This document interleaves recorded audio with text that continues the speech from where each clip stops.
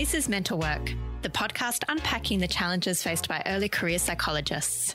And I'm your host, Dr. Bronwyn Milkins.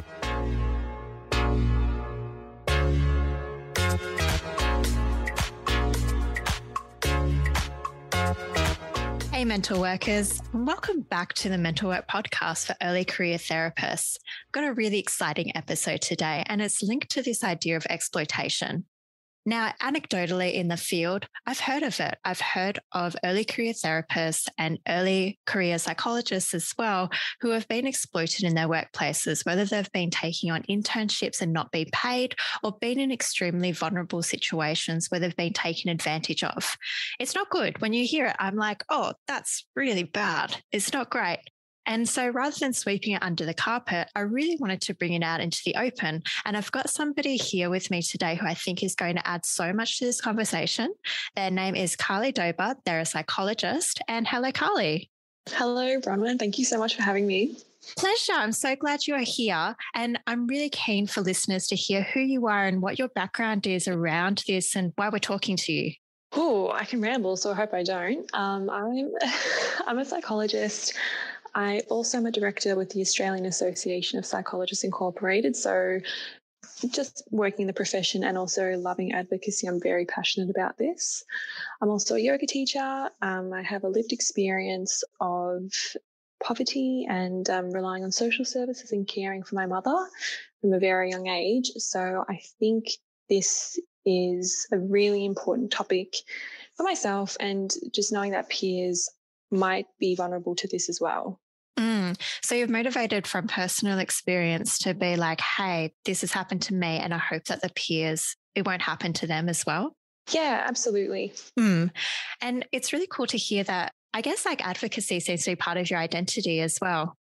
Oh, for sure. I'm a staunch climate and environmental activist, and I'm also on community radio. But I think also we are in an amazing field. So mental health is amazing. And I find that not many people come to mental health just out of the blue. You know, they're often touched by lived experience of mental health or caring, or it's in their family or friendship groups. So I think that advocacy, it's all around us, and I hope that it continues to be. Carly, I'd love to start with a shared definition of just what exploitation is, because honestly, I tried looking through our ethical guidelines for what exploitation is. And do you know what? I could not find a definition of what it is. I had to Google instead. So it's actually not listed in relation to us. And I think it might have been listed like once in relation to clients, like obviously don't exploit them, but it was never actually defined. It was like, don't exploit. And so here's what I pulled from Google. And it said, the act of using someone or treating someone unfairly in order to benefit or gain advantage. Does that sound about right to you, or would you like to expand or modify that? That fits really well, I think. Shocking that it's not in our ethical guidelines. I'm shocked. I know. I'm shocked too. The word is in there. It's definitely like don't exploit, but it's not actually pulled apart like other words are. So in our ethical guidelines, it would be like justice, autonomy and stuff like that. And it'll kind of pull it apart and define it. There was no definition of exploitation. Interesting. I know. So we'll go with that. And I guess like in relation to early career therapists, I guess like some of the ways they could be treated unfairly and have, I guess, be taken advantage of could be through not being paid or being put in vulnerable situations. Is that about right? I would say yes. And also perhaps working more hours than contracted. I would also add that. Yeah, absolutely. And really grateful for you to actually come on and kind of be willing to share your own experience with this. So maybe you could take me to what happened with you and your experience of exploitation. For sure. And thank you for asking. I think the first instance was when I was a little prov psych. And, you know, again, I find people who are in mental health, it's a caring role. We all really, really give a shit. Yeah. You know, we really want to do a good job. We want to be there. We want to show up. We want to save the world, you know. And I think sometimes people can sense that. And I was offered a position at a medical practice. And I was so excited to be offered the role. I just said yes, because I didn't know better. And again, I was so touched and honoured to have been offered a role like this, because I didn't think that university was in my future. I didn't think being a psychologist was in my future. I was just happy to be considered. So I said yes, and contract came. I read the contract, and I didn't think anything of it because I didn't know better. But as I said, the practice was a bulk billing practice, and for me to see clients there, they would also take 40% of the bulk billing rate. So you're a subcontractor, which means that you don't get paid a salary, you don't get paid sick leave, you don't get paid superannuation. So once the $88.65 was received by the practice, they would take 40% of that. Oh my goodness. Oh my God, my alarm bells are already going off. Please continue. Yes. And again, I wish I knew this earlier or just understood what it all meant. Yeah. And then from that leftover, the 60% of the $88 left over, you do pay your superannuation, your sick leave, annual leave, your help debt, which is pretty significant for many mental health workers. And for mine, it was above 80,000 all up. And then, bills, rent, all that normal stuff that people have to do to live. I was essentially working for nothing. And I did that for 3 months. And, I was meeting the most beautiful people. I was so happy. People were so grateful because a lot of people can't actually afford to pay a gap to see a psychologist. But, I was always happy to say yes, always happy to see one more person. So I was working for this practice about 50 to 60 hours. And, as you know, that's a recipe for burnout as well. But no one stopped me to say, you probably should go home or you probably shouldn't see another one. They were happy to, book someone else in. And then I didn't feel comfortable saying no because I was only psychologist. I thought it meant something about me to not be able to hack it or to not feel okay about it. So that was my first baptism by fire into being exploited. Oh my gosh. I feel so bad for you because I'm just visualizing that situation and Carly overworked, just like, yes, I'll see another client, and then just earning like peanuts and having to take everything out because at the outset, and this is what happens with early career therapists, they say, okay, 40% of $88, that means I'm earning, about $50 an hour. That's great. $50 an hour. I love it. But then they don't realize that you have to take out the rest for super and of course paying all these fees and insurances and all these other costs that come with it. Yeah. Wow. Oh my goodness. Yeah. And then I think at, the end of the first 2 months I was there out of the 3 months, I was exhausted. I wasn't really seeing friends much anyway. And that's that whole, you just need to self-care more, again, that internalization that it must be something about me. Perhaps I'm not cut out for this. And I really want to be so much. And then I was just thinking, what is it all for? I'm burnt out 3 months in. This is absolutely not sustainable. I cannot be here long term. What is the end goal? And I sought supervision, and very, very quickly my supervisor was like, get out. Nope, this is not okay. Yeah. And I spoke to the practice manager, and I just was, because I was making these really nice relationships. I didn't necessarily want to leave, but I wanted I just wanted it to be different. And they were not supportive. I don't think many workers understand sometimes mental health if they're not a mental health worker themselves. And if you're not a psychologist as well, you don't really understand admin time as well. It's not just get out, adios. And it just wasn't workable. So I let them know I was leaving, tried to refer out who I could, and it took me about a month to recover. Absolutely. I mean, totally understandable and reasonable. And I'm so glad that the supervisor you sought out actually straight away identified that this was an exploitative situation. Yeah, and she almost had the response, like she's a fantastic woman, like very seasoned, knows her stuff. And she was like, I'm not surprised. This is unfortunately all too common where these deals are provided to, young, green, keen, caring mental health workers. And it's a revolving door system. It's just so unsustainable. Absolutely. And that factor that you pointed to there, it's like very keen, wanting to have excellent relationships. Maybe the first time you've been in a multidisciplinary setting with other GPs and you don't want to rock the boat. That's right. Yeah. And it does open us up as well. I guess what I'm hearing from that is it was difficult to know what was normal in that setting. So they just kept on giving you clients and you're like, oh, okay, I guess this is, my thing. I just do this. Is that right? That's right. And I was trying to kind of see it from their perspective. How would they not really understand what it's like as a psychologist? And then if I also think of the health sector, I have friends who are doctors and they work ridiculous hours that are not conducive to good mental or physical health through their studying. And that's just how it is. You just do 80 hours and you cop it and you say thank you.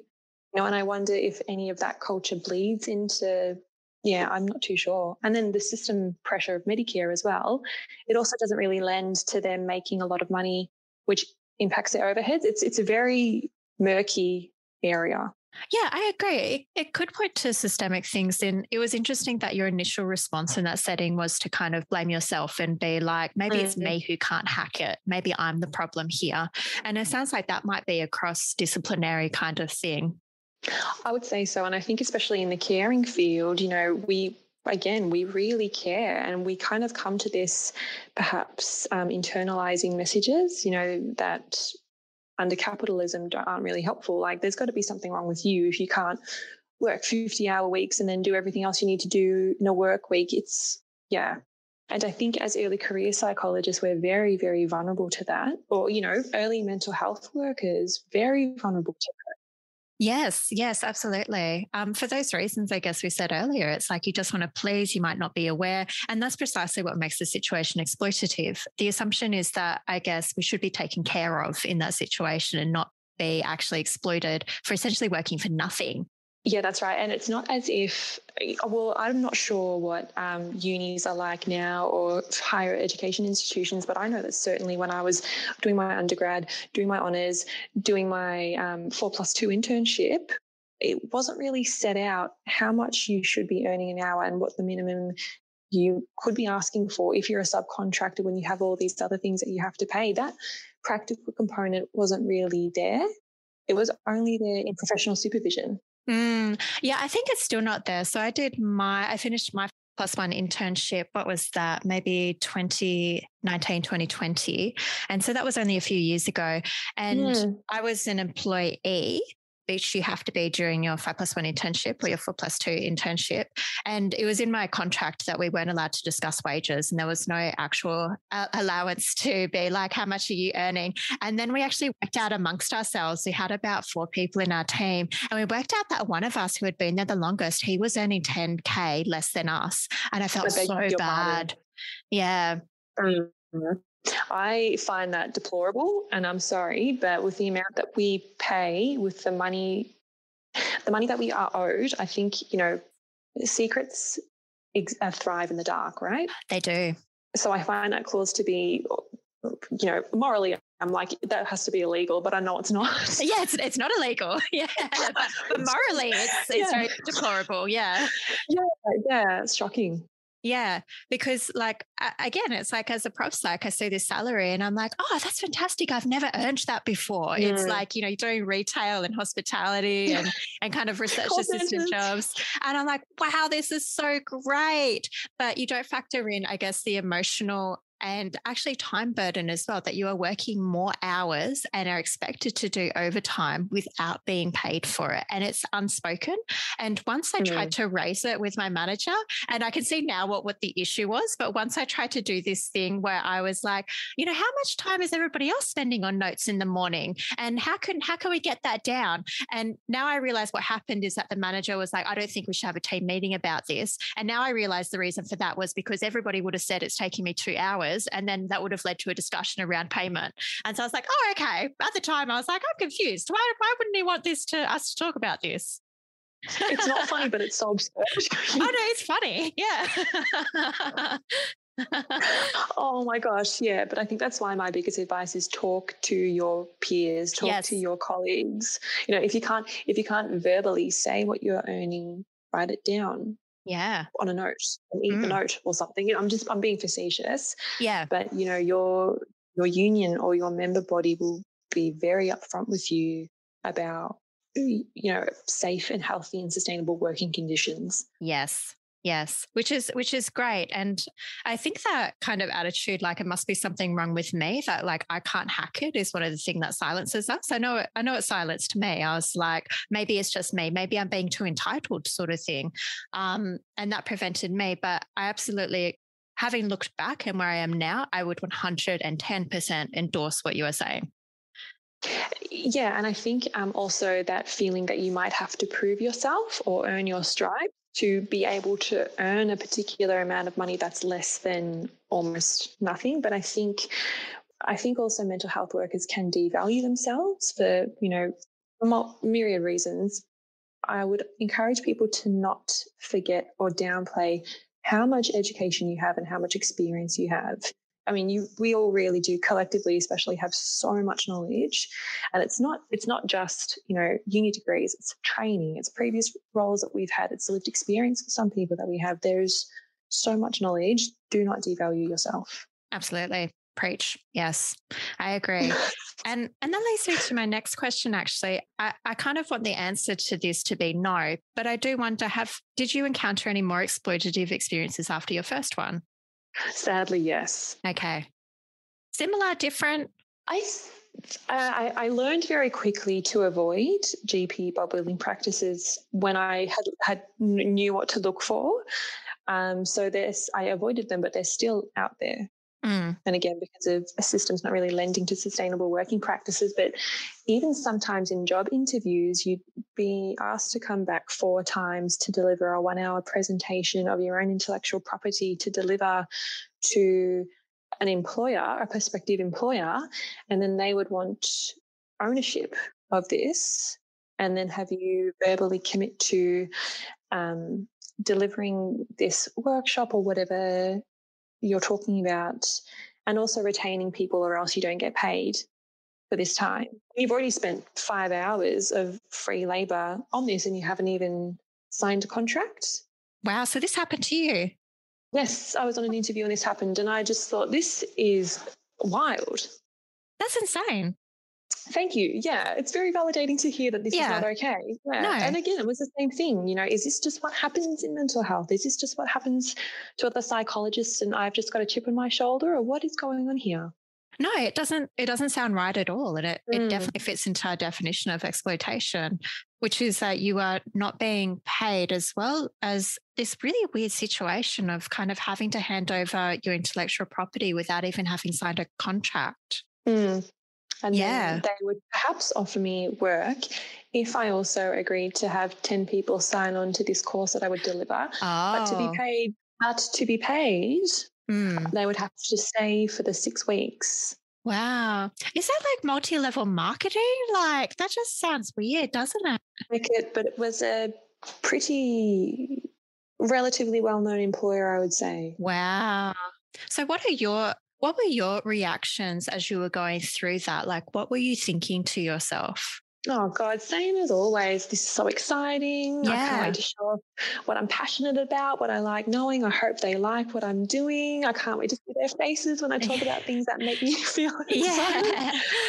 And then, the conversation seemed to be going great. I thought, we've got it. Like this, I'm hopeful that they'll offer me something. And then, the heart thinking, oh no, why is there something about me? Why would they offer me something like this? How many other people are going through this? Has anyone taken this and not been paid for all this work? And that fear, like, what do I do? So there was fear. It sounds like there was some confusion there as well. For sure. It certainly wasn't stipulated in the job advertisement or the correspondence emails before or during about any of this. It was delivered in the interview after 5 hours of free labour had gone into it. So with the fear, can you tell me a bit more about that? What were you afraid of? I think, it was maybe 6 months after this experience and I was still a prov psych, and I was thinking, have I spent all this time and money and education just to kind of be taken advantage of? Is there a positive experience out there? What does this all mean? Who is this happening to? Just to feel like maybe I've stuffed up. Maybe I've gone down the wrong path if I can't say yes to this kind of stuff. So it sounds like there was that self-blame again, like looking internally to what's the issue with me? I think people will have a strong sense of how I talk to myself. Yeah. But I don't think that this is uncommon. Like I pointed out, because I bet that this is really, really, really common, that we all start out so excited and then we're like, what's wrong with me? And I guess like even as a therapist, we're actually taught that self-reflective process, always look within you. So it's ingrained through our training as well. Yes. Yeah. What could I do different? Yeah, exactly. So it's not unsurprising. And I guess therapists tend to have that internal locus of responsibility and control rather than actually being like, hey, maybe it's the system, maybe it's the employer around me, especially if they're a well-known employer, like quite, I guess, reputable publicly in their space. Yeah, that's right. And then it made me also a bit fearful of them. Well, if I say no to this person, will my reputation as a prov psych be trash? Will I get any other opportunities? Should I just say yes to this? Because what if this person talks to another person? You know, the beautiful spiral we experience during stress. Yeah. Well, it sounds like a lot of powerlessness as well. Like you felt like you were the small one in this equation. They had all these power over you. They definitely did. And it was a 3-panel interview or discussion. And I think I was also trying to perhaps look at the other people in the panel, like, are we all listening to what's being said? You know, am I the crazy one? Yeah. Not implying that the people were crazy, but just, yeah. Yeah, no, that makes a lot of sense. And I feel like that would be a common thing. We're trying to work out what's happening here, but we have no bar or sense of what is normal. We trust them to actually be the ones that will take care of us, but it actually seems like there are some systems that are not taking care of us. Yeah, and I think again that's why I do find early career mental health work is just so vulnerable, because you don't know what you don't know. But again, if I felt I could have just texted someone, been like, hey, I just got this offer, what do you think? That would have been really, really helpful. But I think I was also a bit embarrassed to perhaps raise it quickly, because I just thought there must be something about me if these offers are getting thrown my way. That's the key thing, isn't it? Like, because you're right. Like, it seems like such a simple option. We could have texted somebody, but I've been in exploited situations, and it's just, you just feel like you can't. And maybe that's part of the exploitation as well, that you're the vulnerable one in this situation. You think that there's something wrong with you and that the trusting person is right. Yes, especially when they are an esteemed person and they professionally on paper, they're incredible. You know, you have that respect for their work and what they've done and their contribution to mental health and people as well. So it's really, really complex, I think. Yeah. So how did you get out of this situation? I trusted my gut, which is really, really nice. Well done. Yeah, thank you. Yeah. I trusted my gut and I just said, I'll think about it and let you know within 24 hours.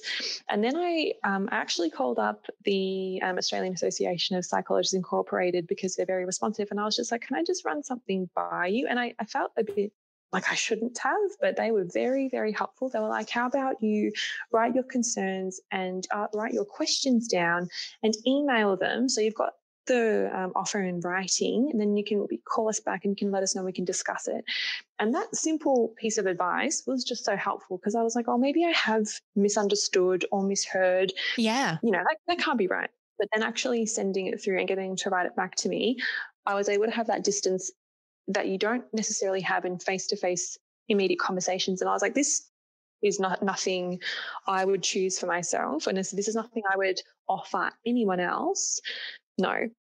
And I called them back, RP back, and I thanked them for their support and the lesson learned. Wow. I'm so grateful that you're able to have that as well, because as you're talking, I realized that another element we haven't talked about is perhaps this time pressure. So like, if you don't say yes straight away, they're going to find somebody else, sort of thing. That's right. Yeah. That's right. Someone else, someone better, someone keener. Yeah. Yeah. Wow. So I'm really grateful that you trusted your gut and like you were able to say, I'll think about it. Just give me some time. That's very powerful. I think I also had the element of not needing them. This was going to be a second job. So this was going to be another part-time job to complement a part-time job that I was already happy with. This was, I didn't have that urgency, but I think Had I been looking for work and not had that that other job, it would be a different story. And that is, again, another vulnerable space. When people actually just need a role, you do feel like you have to take anything, whatever comes to you first. You do. And I guess like when I hear that, I'm like, don't feel pressure to take that role. But what would you say to the listeners?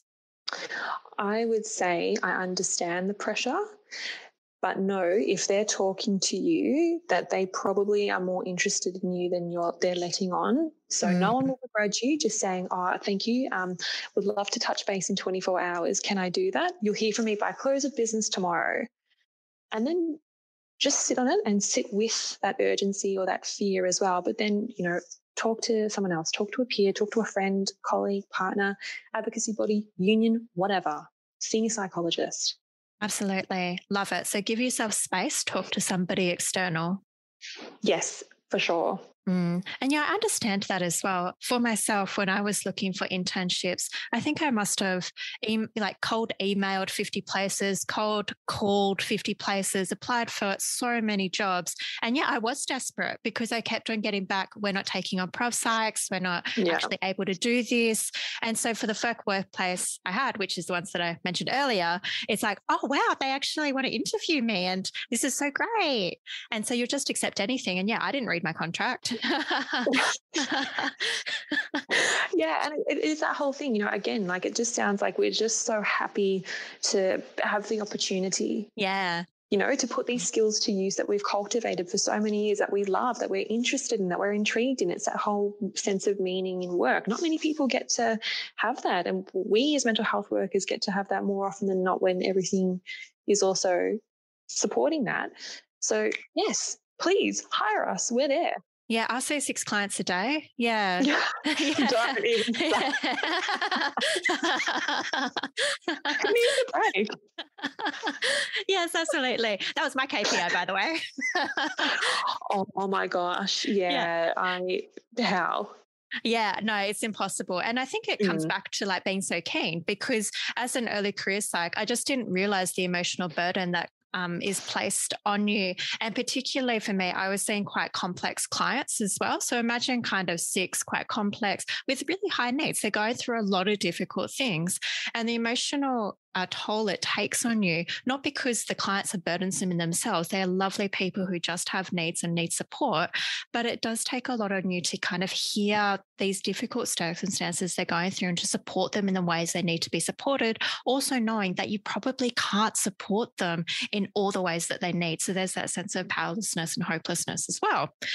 You don't realize that when you first start out. Oh, no, you don't. And even just the amount of attention that it takes to give that active attention, to be thinking 5 steps ahead. Do I need to call anyone? Do I need to make a safety call with this person? That takes an incredible amount of energy. It is not sustainable to see that many clients every day. Nah. But we don't realize that. So No. And again, it's not in the syllabus. No, it's not. No. I wish it was. Hey. Oh, it'd be great. Yeah, it would be. So, Carly, I'm hesitant to ask you again, but did you ever face another experience of exploitation? Nothing, I think, that was too significant, but I did have the shoe on the other foot. I'd been managing mental health residential units for some time, and also working with many, many peer workers. And I had experiences where perhaps the role that was communicated to them from HR or from whoever was employing them looked a little different when they actually started working and were working with me and supporting the residents. So I also, knowing that, there might be like some absenteeism or just some burnout, and I'd just be like, hey, in supervision, how are you? How are you feeling about work? Please talk to me. What's going on for you? And I think that's really powerful as well, to just try and inquire. Because again, sometimes managers also don't know what's going on if there's like a large organization and there might be multiple steps. So if you're able to communicate that with your employer, if it feels safe to, because I understand that a lot of people will not feel like they're able to, and that's not for me to judge.